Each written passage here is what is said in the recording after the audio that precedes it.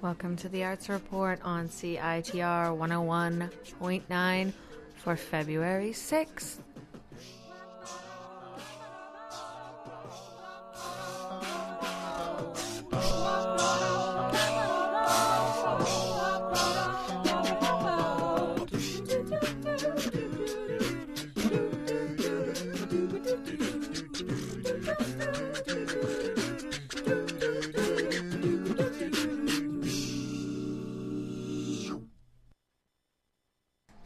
Welcome to the Arts Report on CITR 101.9.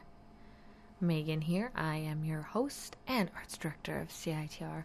And I am here with a day full of Black History Month. We have a little chutzpah coming up.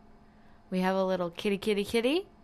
And we will be having some fun with Kevin Lee and Cameron McLeod. In theory, they'll get here soon. And before we start, I just wanted to introduce a new sponsor on CITR. So, the Poster Loop is a service that we use at CITR starting this month, and they are also sponsoring the Arts Report. Poster Loop is a digital signage company, so they put together their plan to, they put together a plan that they were going to connect with artists and event hosts around the city in a community-friendly way that also saved a little bit of waste, because as you all know, it is a fight to the finish for posters out there, and I know that the arts community is constantly entrepreneurial. They're putting on events. So James got in touch with us, and they wanted to sponsor the Arts Report because they know that everyone out there is community and sustainability minded and are putting on lots of events. So you can find out more about Poster Loop at posterloop.com. But basically what it is you have no wasted posters, fair and equal for everyone to use, and you get to upload the poster as many times as you like for the month. It's just for events, it's hosted by the community, and it's actually made in cooperation. It's super low cost, and it's all instant upload, and then it goes straight to the digital signage around the city. You can actually see a list online, but I'm just looking at that. You have everything from Universal Tattoo and Larson Music and BC Smoke Shop, all the way through, and that's in Victoria. And then we also have ones in Vancouver, places like Commodore Lanes and Billiards, Underwood Skate Shop, The Fall, which is also a sponsor at CITR, Archetype on Main Street near Mahood, Chop Shop on Commercial Drive. Anyway, it's a really interesting and new age kind of company, and so if you're interested in hearing more, check out posterloop.com. And thank you very much for James for hooking up with CITR and the Arts Report. All right.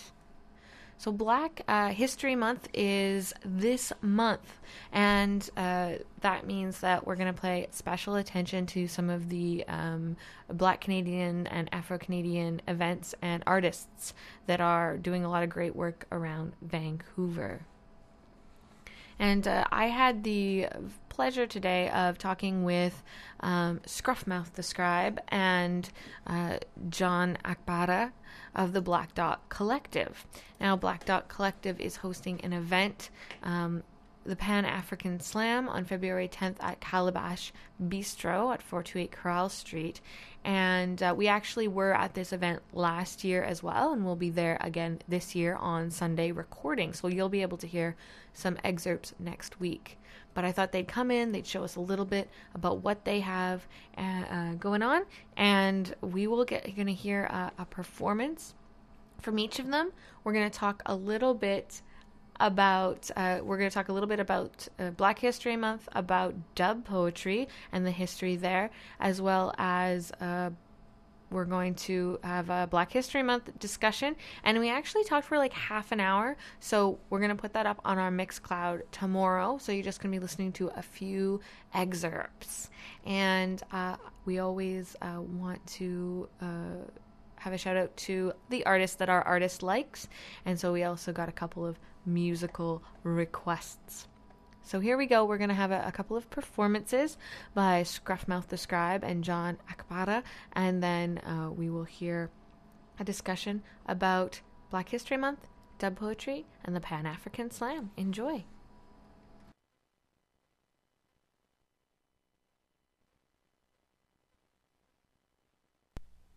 A note on Black Canadian poetry from the anthology The Great Black North, Contemporary African Canadian Poetry. We must understand that we are creating, for instance, an African Canadian literature, one that is a branch of Canadian literature, but which also maintains definable Africanist oral linguistic strategies, as well as a special relationship to song, rhythm, and a specific history. George Eliot Clark. Odyssey's Home, Mapping African Canadian Literature. The Great Black North is a land where identity is created as much as it is inherited. This anthology is an effort to recognize the poetic traditions of peoples of African descent in Canada, as well as establish a new tradition for the spoken word generation of wordsmiths, dub poets, lyricists, MCs, performance poets, and slammers who have been performing their orature at the highest levels locally, regionally, provincially, nationally, and on international stages. An annual gathering place for the spoken word generation of performance poets is the Canadian Festival of Spoken Word. At my first CFSW in Halifax 2007, I witnessed firsthand the living history, controversy, and diversity of the Canadian family from coast to coast. But what I remember the most was the Afros Only photo taken on the last night of the festival, in a spontaneous show of blackness and solidarity in a space where word as bond is both a collective and a philosophy. By 2010, the festival was in Ottawa, the original launching point for the annual celebration of spoken word arts and the Canadian National Poetry Slam competition. As national politics in the spoken word family started to resemble the discriminatory constructs of the society that we often speak out against, I was compelled to facilitate a spoken word shop based on the idea of the oral treaty that binds poets with themselves and the responsibility that comes with the words we spit. The 7 laws of spit. 1. Spit not in the wind. 2. Be not too proud to spit your truth out loud. 3. As a man thinketh, so too he spitteth. 4. Spit not, lest ye be spit upon. 5. The best spitter is a better listener. 6. Action spit harder than words. 7. A word spat is a bond intact. Use this book to keep you warm with its contrasting fabrics of print poetry in the paid section and performance poetry in the stage section. Within each genre is a multicultural display of knowledge and insight that should serve as ample insulation in the cold Canadian winters. There are the historical descriptive narratives of scholars, the insightful observations of neighborhoods and families, the rhythms and revelations of dub poets, the social commentary of spoken word, the identity, impact, and immediacy of slam poetry. Each poem contains stylistic elements that combine to form a more complete picture of what Black Canadian poetry is. As the reader, you are integral to the function of this anthology, like audience members participating in live performance. Thank you. Black writers honor the link between being and language, between empowerment and articulation. They cannot cease to do so. The word is out.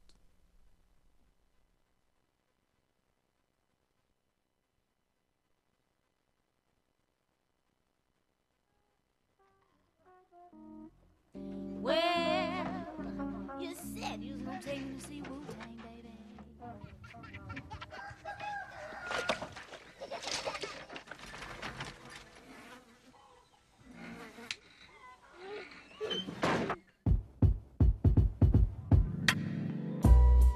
Oh, my, I'm feeling high. My money's gone. I'm all alone. Too much to say.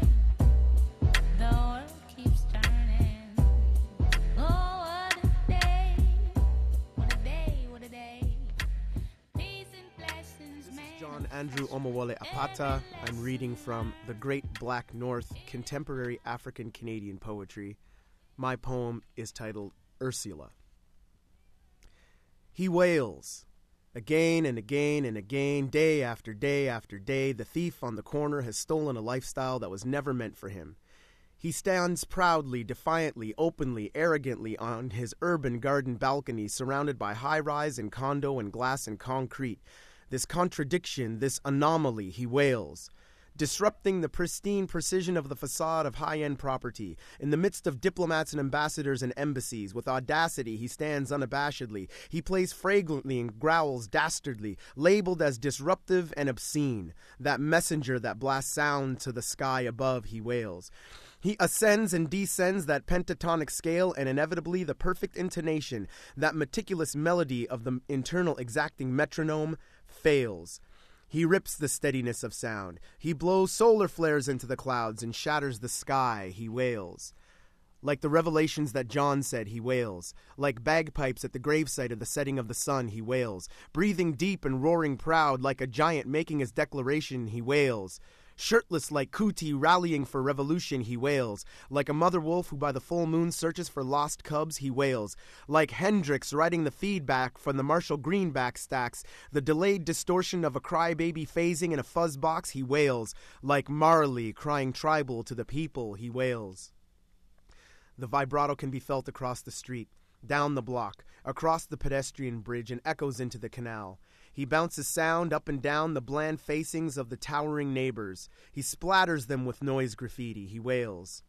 His hands curl like claws and clack the keys. With the secrets of circular breathing, he takes no break. He has no pause. The brass bell expands and gets hot. He wails. Louder than the church bells at a wedding, he wails. Louder than the Parliament building's midnight ringing, he wails.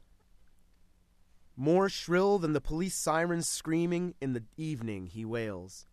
Against the subtle, muffled sobbing of lovers lost at night in the streets of Venice, that maze of endless cobblestones and canals, streets unlabeled and shrouded in shadows, the endless labyrinth of streets too narrow to even be alleyways, but there are boats on the Grand Canal.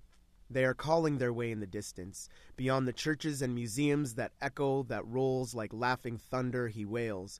It screams out against the silence of a sleepy city. It is the opposite of a lullaby. It rattles the ears and invades the brain and shakes the heart. A piercing frequency. When you hear it, you can see it. From the blinding bright spot of sparks of brakes dulling the rails of the train, the one that arrives only to take your lover away, he wails and suddenly stops. That moment when all hope is lost. When our loved ones have been put on ships and finally disappear at the vanishing point upon the horizon. The mast, the stem, the sails. He puts her down and speaks her name. He wails. Thank you. Thank you.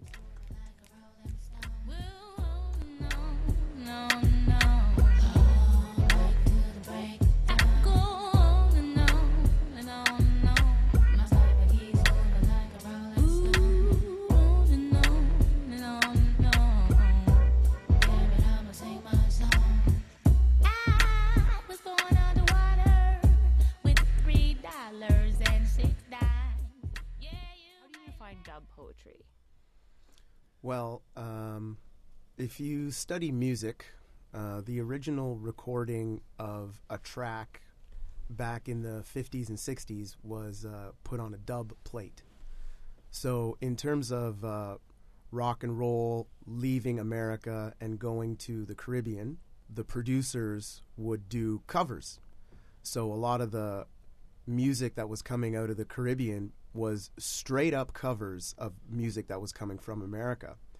And the rock and roll movement of America of the 40s and 50s influenced kind of like a backbeat blues that came out of Jamaica, predominantly out of Jamaica.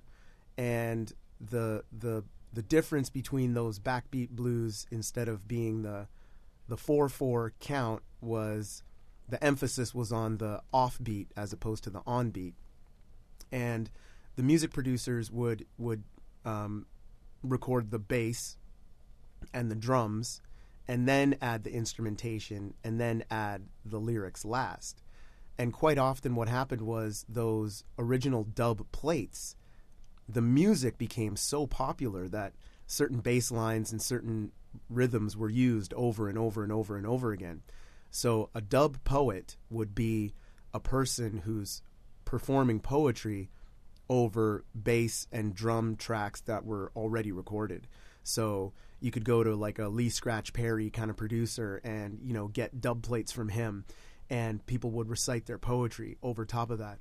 So at the same time that reggae music started to become extremely popular, radios and recording equipment and transistors transformed from the old technology of the 40s and 50s to the new technology of the 50s and 60s. You had poets being dragged into the recording studio by musicians and producers, and you had musicians getting up on stage to perform with poets. So that's where you get, you know, like your Linton Kwesi Johnson, for example, was one of the great dub poets, because he was speaking with, you know, the Caribbean accent, using the language of patois, rhyming and speaking over top of highly recognizable music. And that's where people became dub poets, a poet that speaks over a dub track.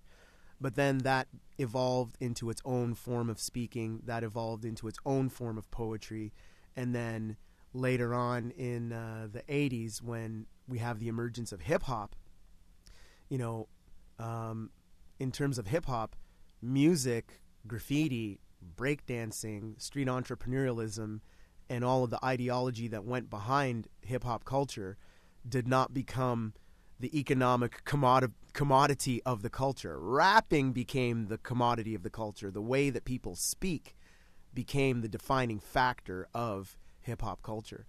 So dub poetry is kind of the grandfather of hip-hop, where you got, it's somewhere in between rock and reggae and blues, and they're just talking in a very unique way. So in Canada, we have like Clifton Joseph, Lillian Allen.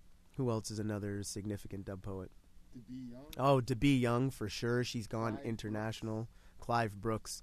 So we have, you know, these people are continuing traditions in the modern era. And, you know, people refer to me as a spoken word artist or a slam poet or a dub poet. And I think they're just trying to wrap their head around the fact that I'm just a poet.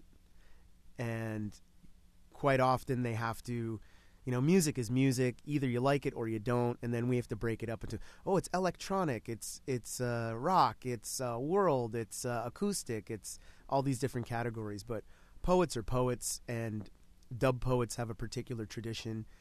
Myself as a poet, I have some poems that are dub poems. I have some poems that are strictly slam poems. I have some poems that are, you know, spoken word pieces, big, long, you know, 7, 8, 9 minute long poems. And I used to get mad when people would like miscategorize me or mislabel me, but as long as they recognize that I'm a poet, that's all I'm really concerned about.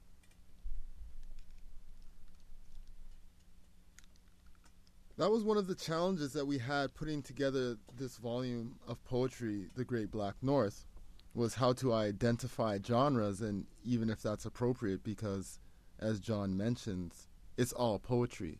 Initially, the glyph or the symbol that I used to kind of represent this project was a grayscale medicine wheel, just to represent the 4 genres that are in the book. You'll find print poetry, and then you'll find slam, spoken word, and dub in performance poetry.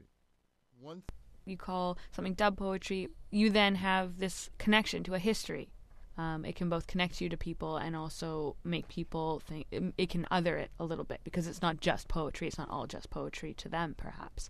And I'm wondering if that can kind of be applied, that kind of idea of it both being celebratory and historical, but also a little bit limiting, in the same way that something like Black History Month, just connecting it to the idea of celebrating Black history in Canada, celebrating Black poets and Black poetry and Black music, but at the same time, it's history, right? And you have even people like myself who are like, okay, well, this month we're gonna make sure. Like, there's a bit of tokenism there. There's an Akan proverb. Se wo refina wo san kofa a Yankee. literally meaning it is not taboo to remember what you forgot. So in dealing with the genres of poetry, these so-called genres, I had an interesting conversation with Kwame Dawes, who's an editor, poet, and he organizes a thing called the Calabash Literary Festival. And when he took a look at the book and got back to us as editors, one of the first things he noticed and brought to our attention was, why is this book divided into genres? He basically said, I thought we were past that. Right? So it was an interesting comment, and again, it was always in the back of my mind. As I had mentioned, I always use that, the circle that is in 4 directions to kind of represent how my approach to this anthology, because even though I knew we were dividing it, I knew it was all still unified. This really brought that more to the forefront.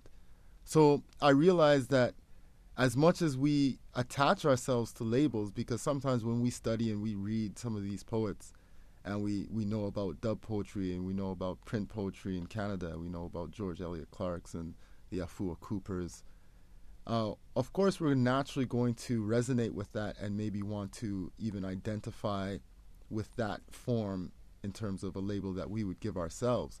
However, I think that the task for our generation is actually to synthesize all of those influences and inspirations and then come out with our unique forms. And I think that's something that we're involved in with this spoken word scene that's going on right now. We're in the process of kind of inventing our own genres out of everything that we have studied and known from what has come before.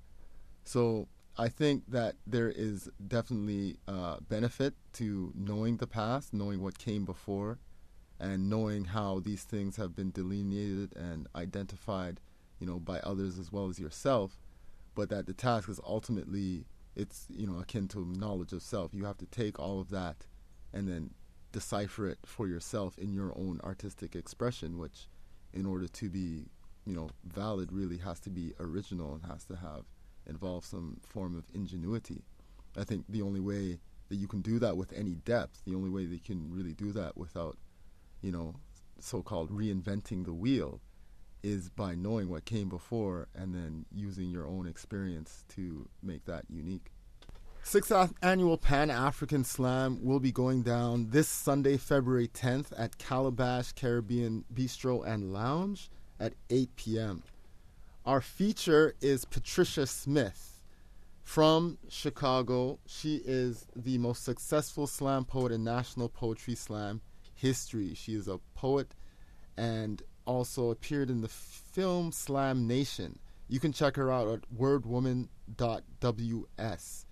She's also written a few children's books, and hopefully she'll have some merch. It was actually a pleasure to even be able to program her for this weekend. She just happened to be in Seattle as well, so we're going to bring her up here. We're very excited about that. For anyone who is interested in poetry, literary excellence, and wants to just know what's happening maybe south of the 49th parallel, you should check this Pan-African Slam out just for her alone. In addition to that, we have Marion Landers and Robert Halley, who are going to be performing Afro-contemporary dance, a piece called I Live Still. We have perennial favorite Adeline DeSole, poet, a descendant of the Black pioneers of British Columbia. She's a storyteller who knows her roots. You can check her out at adelinedesolepoet.com. We have John Akpada in the studio right here, Scruffmouth the Scribe, and the event will be hosted by Sonia Littlejohn and Dana I.D. Matthews from Bedrock Collective, and DJ'd by DJ Organic, the director of Freestyle, The Art of Rhyme. So we have a lot of different elements. It's not just a spoken word showcase. We also feature music and dance, and it's $10 suggested donation, but $5 for any students who are interested in coming. You can find out more at black.collective.org or send us an email at black.collective@gmail.com. Guys, thank you so much for coming by. It's been a pleasure. Thank you. Big ups to CITR. Yes, thank you very much. Love and respect to the West Coast and CITR. And I have to give a shout out to CHUO 89.1 FM in Ottawa.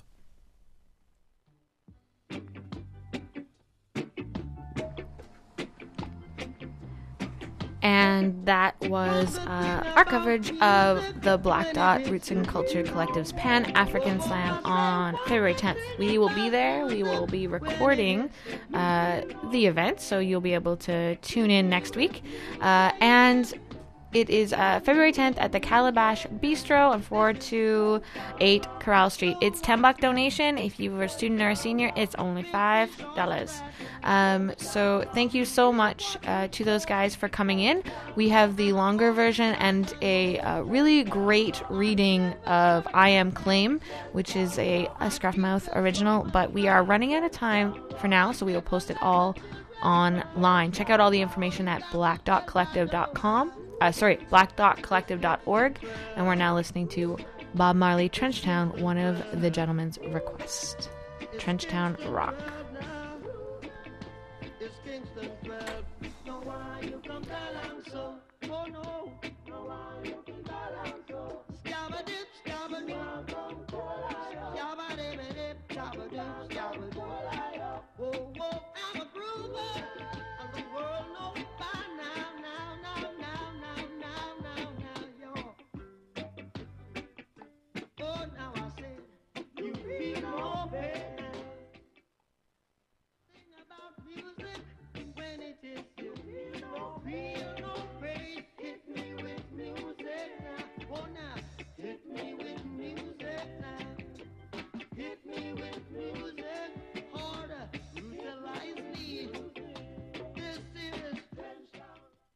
The question, what kind of cities do we want to live in?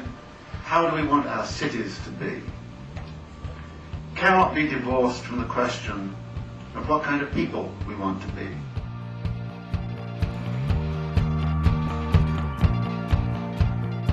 Join me, your host, Andrew Longhurst, every Tuesday at 5 p.m. for The City, an hour dedicated to critical discussions of urban issues.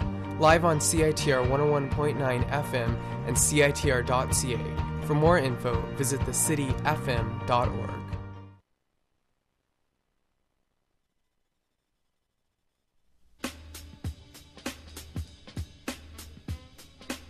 The Study and Go Abroad Fair is proud to support CITR's fund drive from February 26th to March 8th. The fair is a great opportunity for anyone considering studying, volunteering, working, or traveling abroad. Exhibitors will include universities from around the world and student travel organizations. The Study and Go Abroad Fair happens Tuesday, March 5th from 3 p.m. to 7 p.m. in the East Ballroom of the Vancouver Convention Centre. All visitors will also be entered in a grand draw with prizes including a trip on Air Canada, a volunteer trip in Nicaragua or Nepal, and an iPad. CITR will also be doing a live broadcast from the fair with interviews, demos, and more. For more information, go to studyandgoabroad.com. This is Scruffmouth the Scribe, plugged in on number 3, all the way live and direct on CITR 101.9. UBC represent, connect the dots.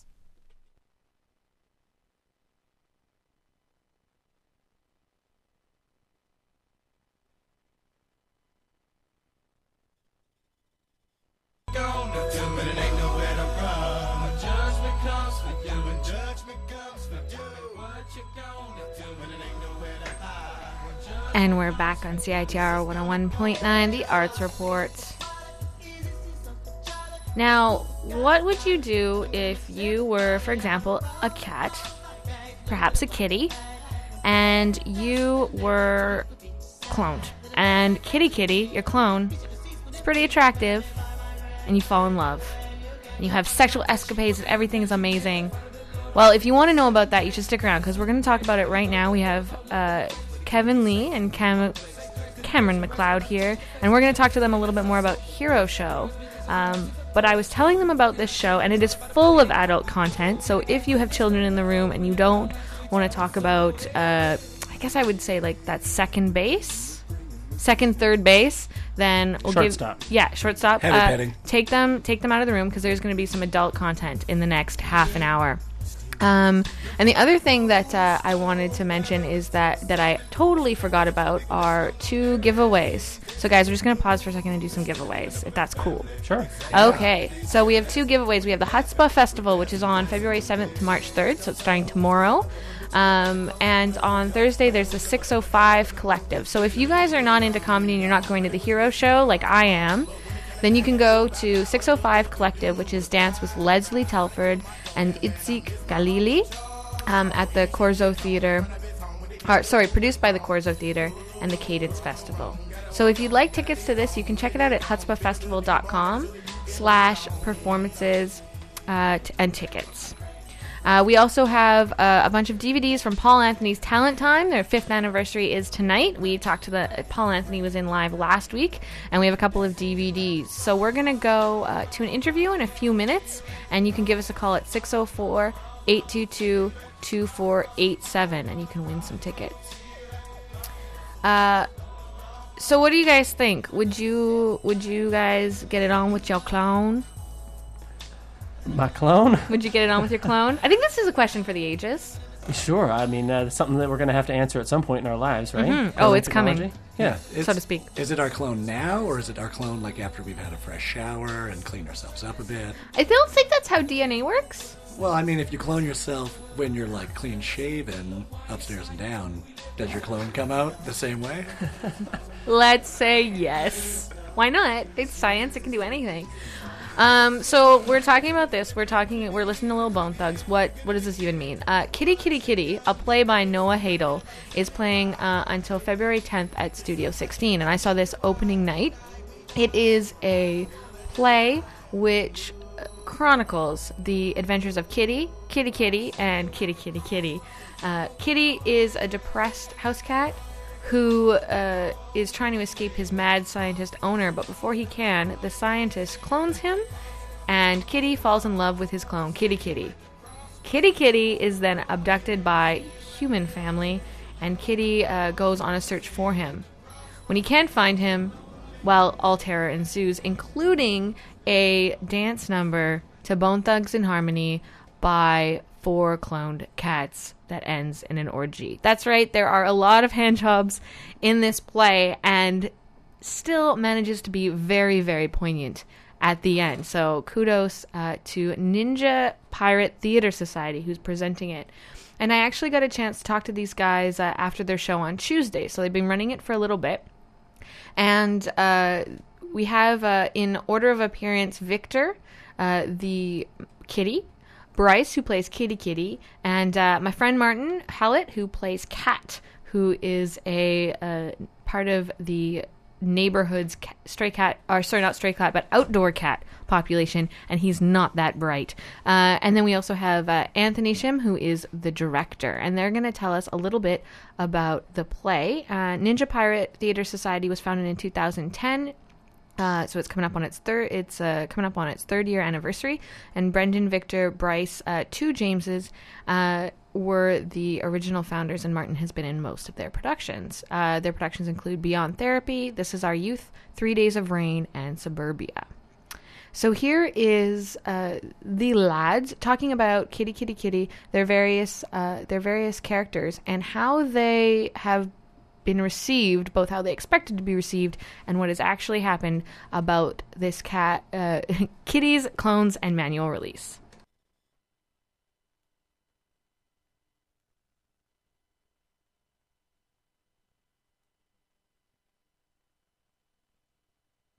My name is Victor, and I play Kitty. Kitty is a very lonely, suicidal house cat who meets the love of his life, happens to be his clone. Teaches him how to give handjobs, and his owner thinks it's wrong, so he gives his love away. I'm Bryce, and I play Kitty Kitty, the clone of Kitty, born in the scientist's lab, and then falls in love with his original, and then gets taken away because the scientist no longer wants them to be falling in love. My name is Martin, and I play Cat, a hairless cat who's very dumb and can't remember his own name and gives handjobs for free. He's not like the other cats, I don't think. He's, he comes out, it's the street, he doesn't know, they haven't been around, I think they've been house cats their whole lives, and I've been kind of around a little bit, but I'm so dumb that it kind of canceled. James gave me another play by Noah Hadel, who wrote this, and called Mr. Marmalade, which I loved, but wasn't appropriate for company. Then I started reading his other plays, came across Kitty Kitty Kitty, read the synopsis, which was like suicidal house cat falls in love with his clone. They give each other hand jobs, and I was sold on hand jobs. That was all we heard about. Yeah, and we pretty much decided we were going to do that. Even before we had really read the script, I remember you and I were on Bowen. You were like, "Yeah, so I found this play, and it's these cats giving each other hand jobs." And I was like, "Ooh, that sounds great." Yeah. Luckily, it was a really good script. Yeah. And Martin was telling me that the script was originally written kind of almost as a student exercise. It was a workshop at Juilliard. Juilliard's writing team usually works with bigger playwrights and then develops their own work.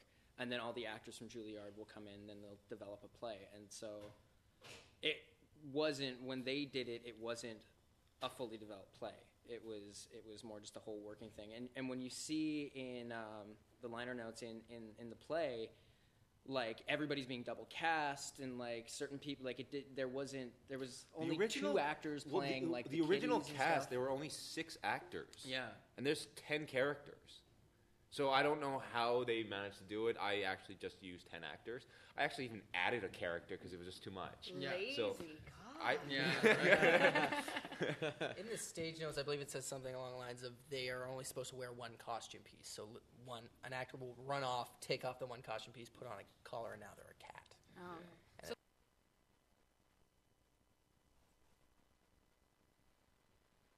Were there any major difficulties?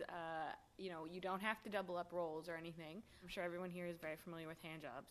What were there some? What were some of the challenges in playing cats as you were? I mean, obviously there's a lot of physical stuff. It's the physical stuff. That was from when we first started doing this. It was when Victor and I got together and we knew we were doing this play. It was just sending each other YouTube clips of kittens, of cats jumping, of cats fighting, of cats eating, and just the whole initial process was just working on that. And the difficulty of it was getting more strength in our upper half of our body to be able to move around. Yeah, and I mean also through the process we were exploring how much of a cat we were going to be. Because there's a lot of human things that have to happen in the play, like cats have to use their hands and all this kind of stuff. I mean, that was a really fun part of the exploration, but it definitely taxed our creative process quite a bit, trying to figure out, okay, we have to be 100% cat here, we got to be 50% cat here. And Anthony, as you're directing it, I mean, you tell someone, I've been telling people, I saw this science fiction play about cats who fall in love with their clones and give each other hand jobs. A very, a bit of a reductive description, but I think accurate. How did you know how far to take? Because there's quite an emotional arc for these characters, and there's actually quite the range. There's a lot of pathos in this play. It's an epic play.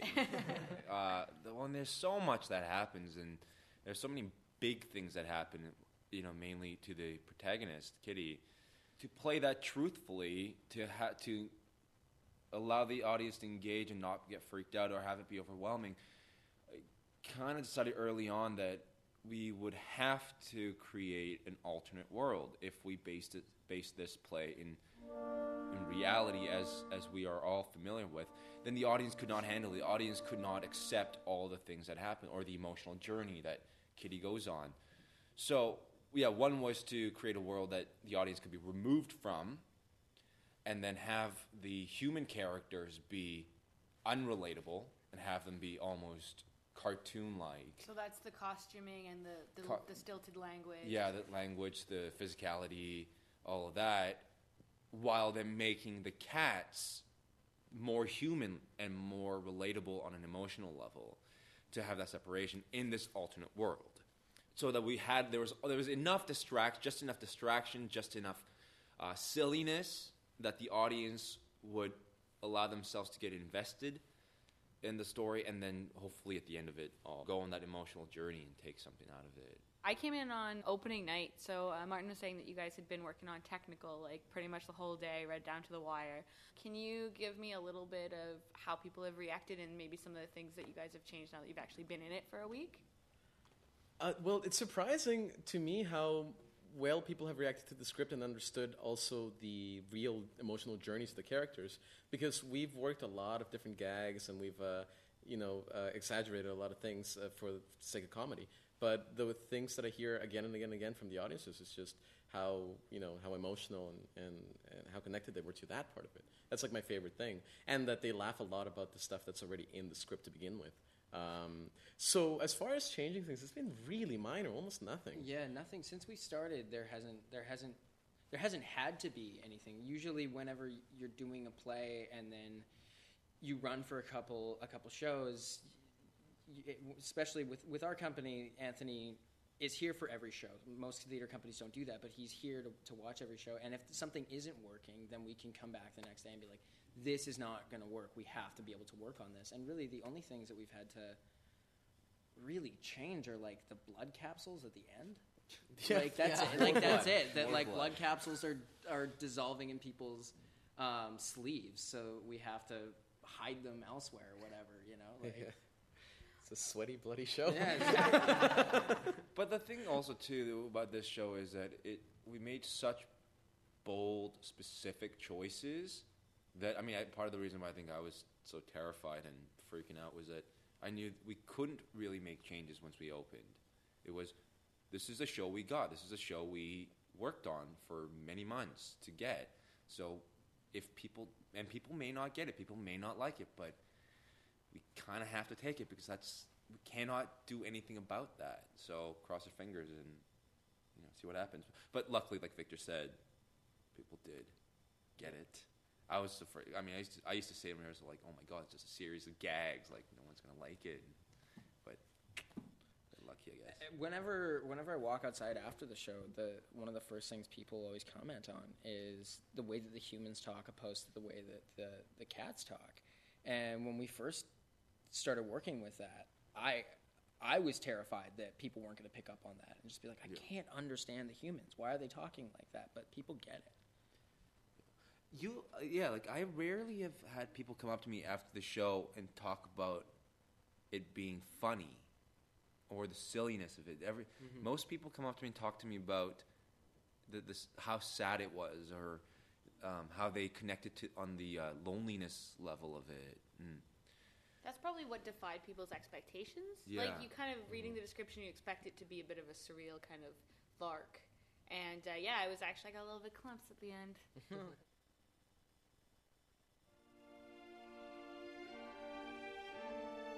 People don't know this, but what's his name? 16 years old.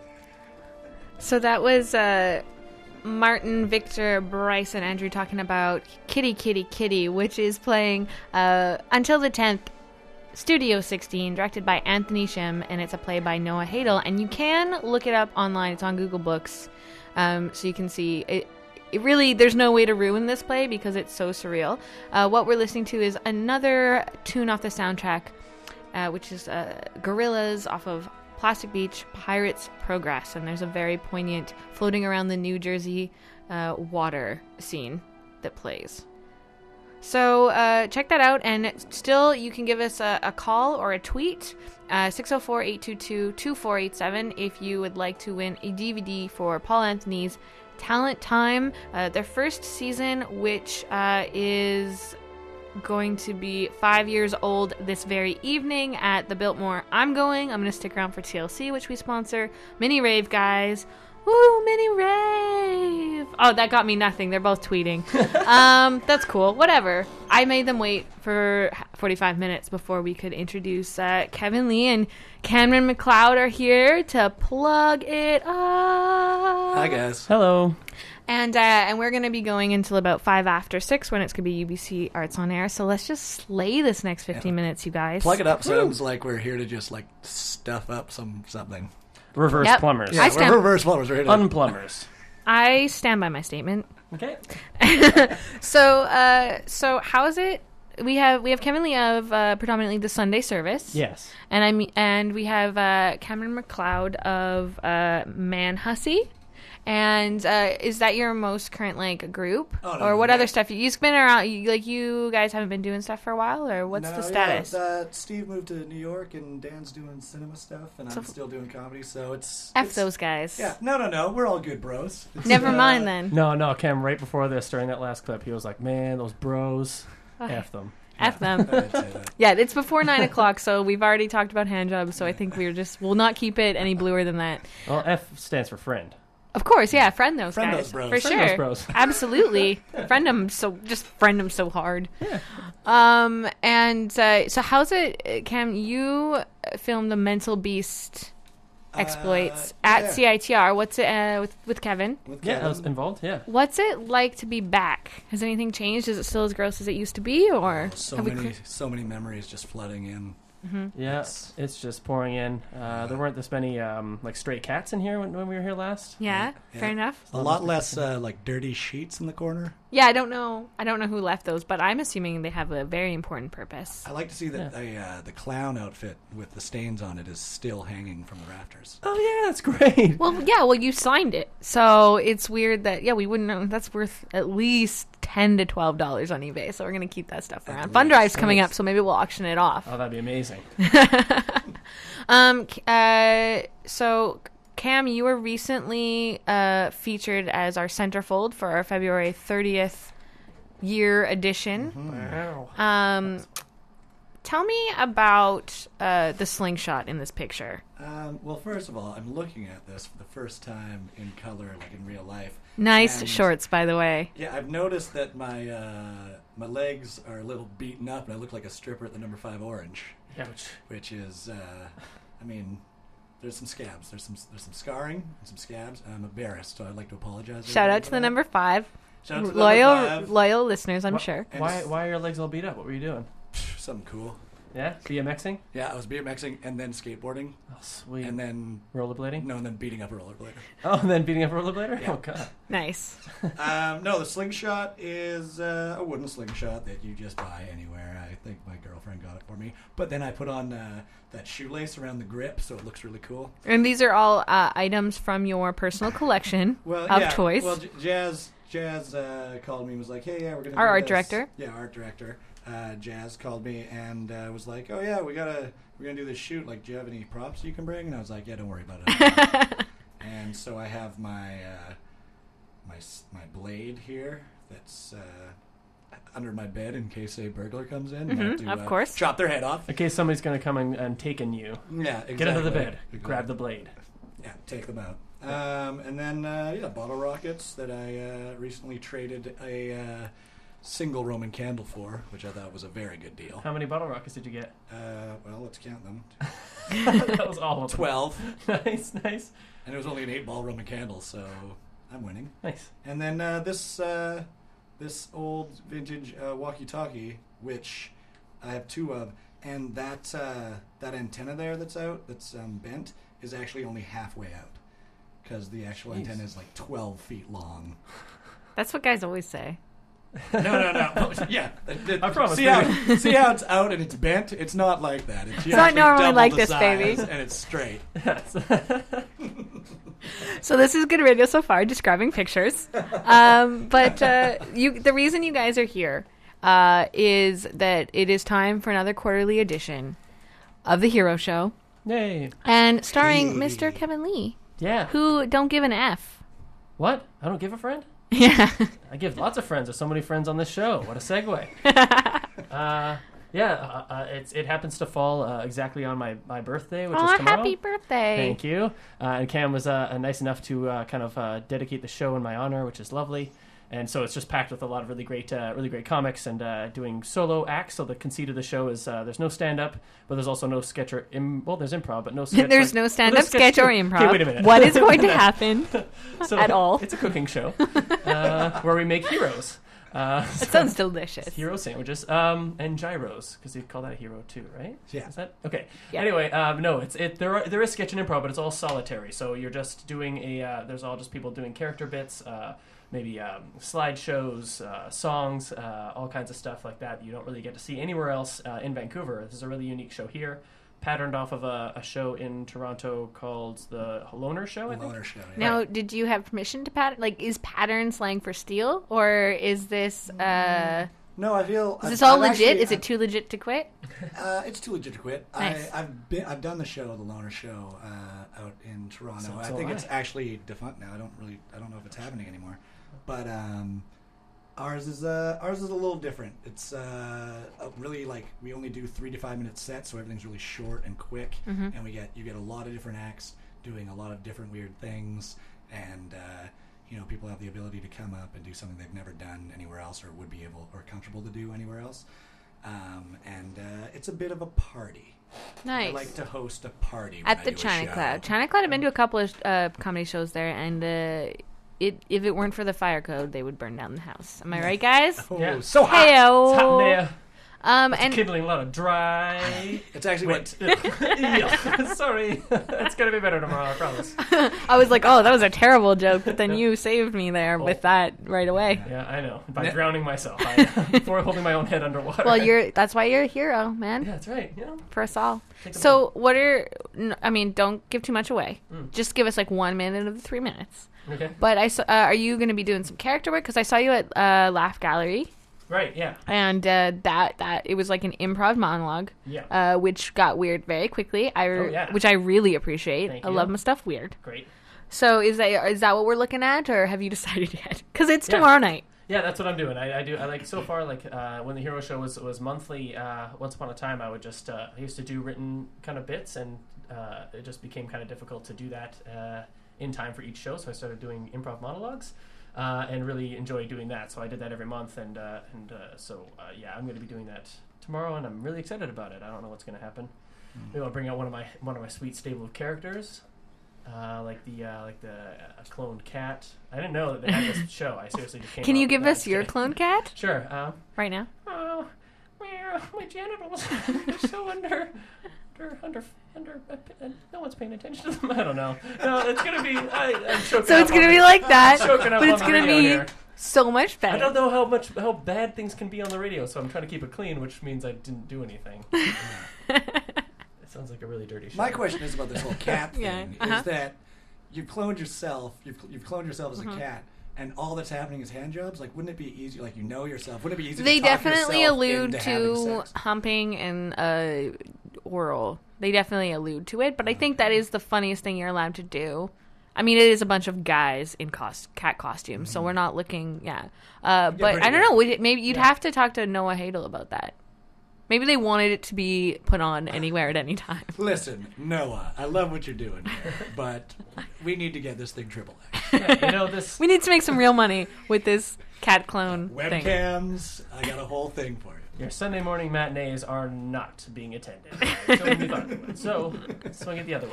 There were these two. Everyone laughed really, especially the woman right next to me, just screaming with laughter. But these two young women in the front, very like well put together, not drunk at all, which is like not usually how I go places. And I could see you just lit up there. Look at them, and be like, "Those guys aren't drunk."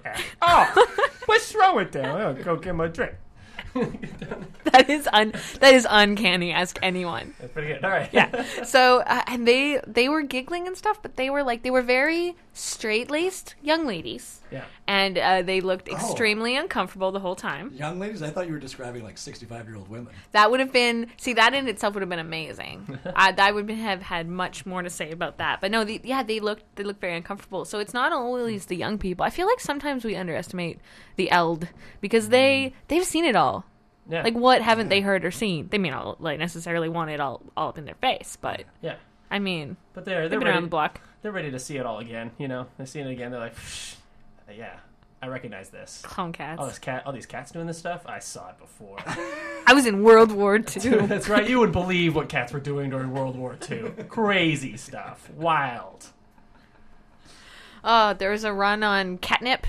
Oh my gosh, I don't know what would have been rationed during World War II for cats. Oh, catnip would be. Catnip. Yeah, that was because then like, you the humans would be smoking that because you wouldn't be able to get any ganja. That's what they were sending across to the soldiers. Of course, yeah.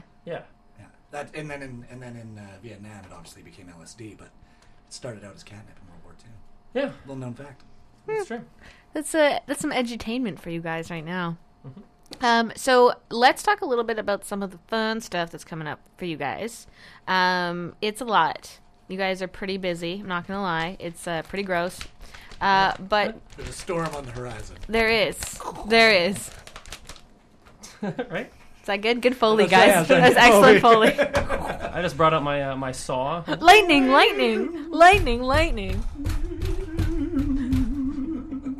It's my bow and my saw. That's good. Thanks. Yeah, I'm gonna go on tour with Sigur Rós in a month. These guys are very weird. They only eat hot dogs. That's yeah. It's like you believe that I was going to tour. You guys should do a web series as to how many times you can get Cam to like believe you just a little bit at first. That's what tak means. Tak with 3 periods after it actually just means like a fully loaded chili cheese dog. Very gullible. Kevin Lee. Yeah. You are of the Sunday service. Correct. This Sunday. Yes. While I am at the Pan African Slam, you will be at the same place you always are, Cosmic Zoo, but this time it's Comedy Fest edition. That's right. So we're this our regular shows every Sunday night at 9:00 at the Cosmic Zoo, 53 West Broadway. That's a Cosmic with a K, an M, an I, a Z.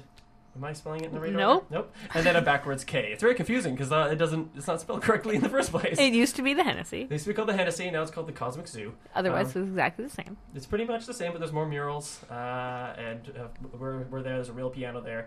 So we do that every Sunday night at 9:00. But this Sunday, it's part of the Vancouver Comedy Festival, which is happening this week, and we have special guests that are performing with us. One of whom is Bobby Tisdale, who's a stand-up comedian from New York who writes on The Jimmy Fallon Show. And then also one of my personal favorites, Mr. Paul F. Tompkins, is going to be playing with us. He's going to actually do improvise. That sounds amazeballs. Yeah, it's going to be crazy. Yeah, it's going to be very exciting. And yeah. And then on Monday, you guys are doing something. It's a cluster fun. We're gonna have a huge cluster fun at the Havana. Yeah, a real cluster F for fun. And that's gonna be at the Havana at I believe 8:00. 8:00. And it's us, and it's a variety show run by a very funny stand-up comedian Adam Pateman. So there's gonna be other comedic acts, either sketch or improv or stand-up. We're going to be doing improv there, so definitely come check that out. And I misspoke, actually. Pan African Slam is on Saturday, and then I will be, I'm going to head to Beekeeper, so I'm going to try to fit in some Paul F. Tompkins first before Beekeeper. Friend of the show, Devin Lougheed. So that's going to be fun. Good idea. Cam. Yes. Quickly, let me just say... No. Sunday... Oh, okay. Faster. Continue. Back to the corner Okay, you can do it. Back into the clam Go outfit. for it. I could just turn your mic off if I really didn't want you to talk. Please don't. I love my voice. On Sunday, if you go down to the Sunday service, which everyone should, and it becomes sold out, which it definitely will become, you can head to the Havana Theater on Commercial for Instant Theater's Light Views and Run. And every Sunday, Instant Theater puts on different shows at 8:00 at Havana. So if Sunday service sells out, you can't find a seat. Come on down. That's actually good Havana. advice because that has happened to me a number of times. You can still get some improv in you. Yeah, still geared up for comedy and stuff. Yeah. Like, get down there. Yeah, you have your comedy ready, and then you've got the comedy blue funds. I'm gonna make when we're done in a few minutes here. I'm gonna make you guys like fight. I'll film it, and then whoever wins can have like arts report loyalty for Sunday nights. How does that sound? Sounds great. Awesome. Sure. And the battle is definitely going to be length of hair base. All right. Great. Well, I'm going to win because you're going based on shortness is winning, right? Oh yeah, of course, of course. And then 2 other things we want to throw out there because there's some of my ladies. You're doing Say What on the Say What? Say what? On the 20th. And what will you be reading? I'm going to be reading from Sola Costa, which is R. Kelly's autobiography, which is incredible. It sounds incredible. There's unbelievable stories coming out of that thing. It's very entertaining. And then on the 16th, with Tara, who's going to be at the Hero Show tomorrow, tie-in. Sad Meg is having a comedy show, which we have done before. And the last issue had a whole comedy spread. And so featuring members of the Sunday service. Correct. And so that is going to be on the 16th at the Toast Collective. Yes, indeed. And are you hosting that, or are you just performing? No, I'm doing a set doing a solo set there. You're not hosting something? I'm not hosting. No. That's so weird. I love not hosting. It's so much fun to just show up and do something for 5-10 minutes. But he is a fantastic host. I know how to host. Yeah, like, let's not get it twisted. He's not hosting because he's falling apart at the seams here. This guy's a master host. Yeah, if you weren't here, I would jump on there and probably just fuck. I'm sorry. No! See, I already did. I already messed up. I would have been kicked off the whole 7-second delay. That is no. That is not the first time that's happened. Well, we pushing it pretty close, and I did give a warning. So at the beginning, and I said the next half hour are going to be so.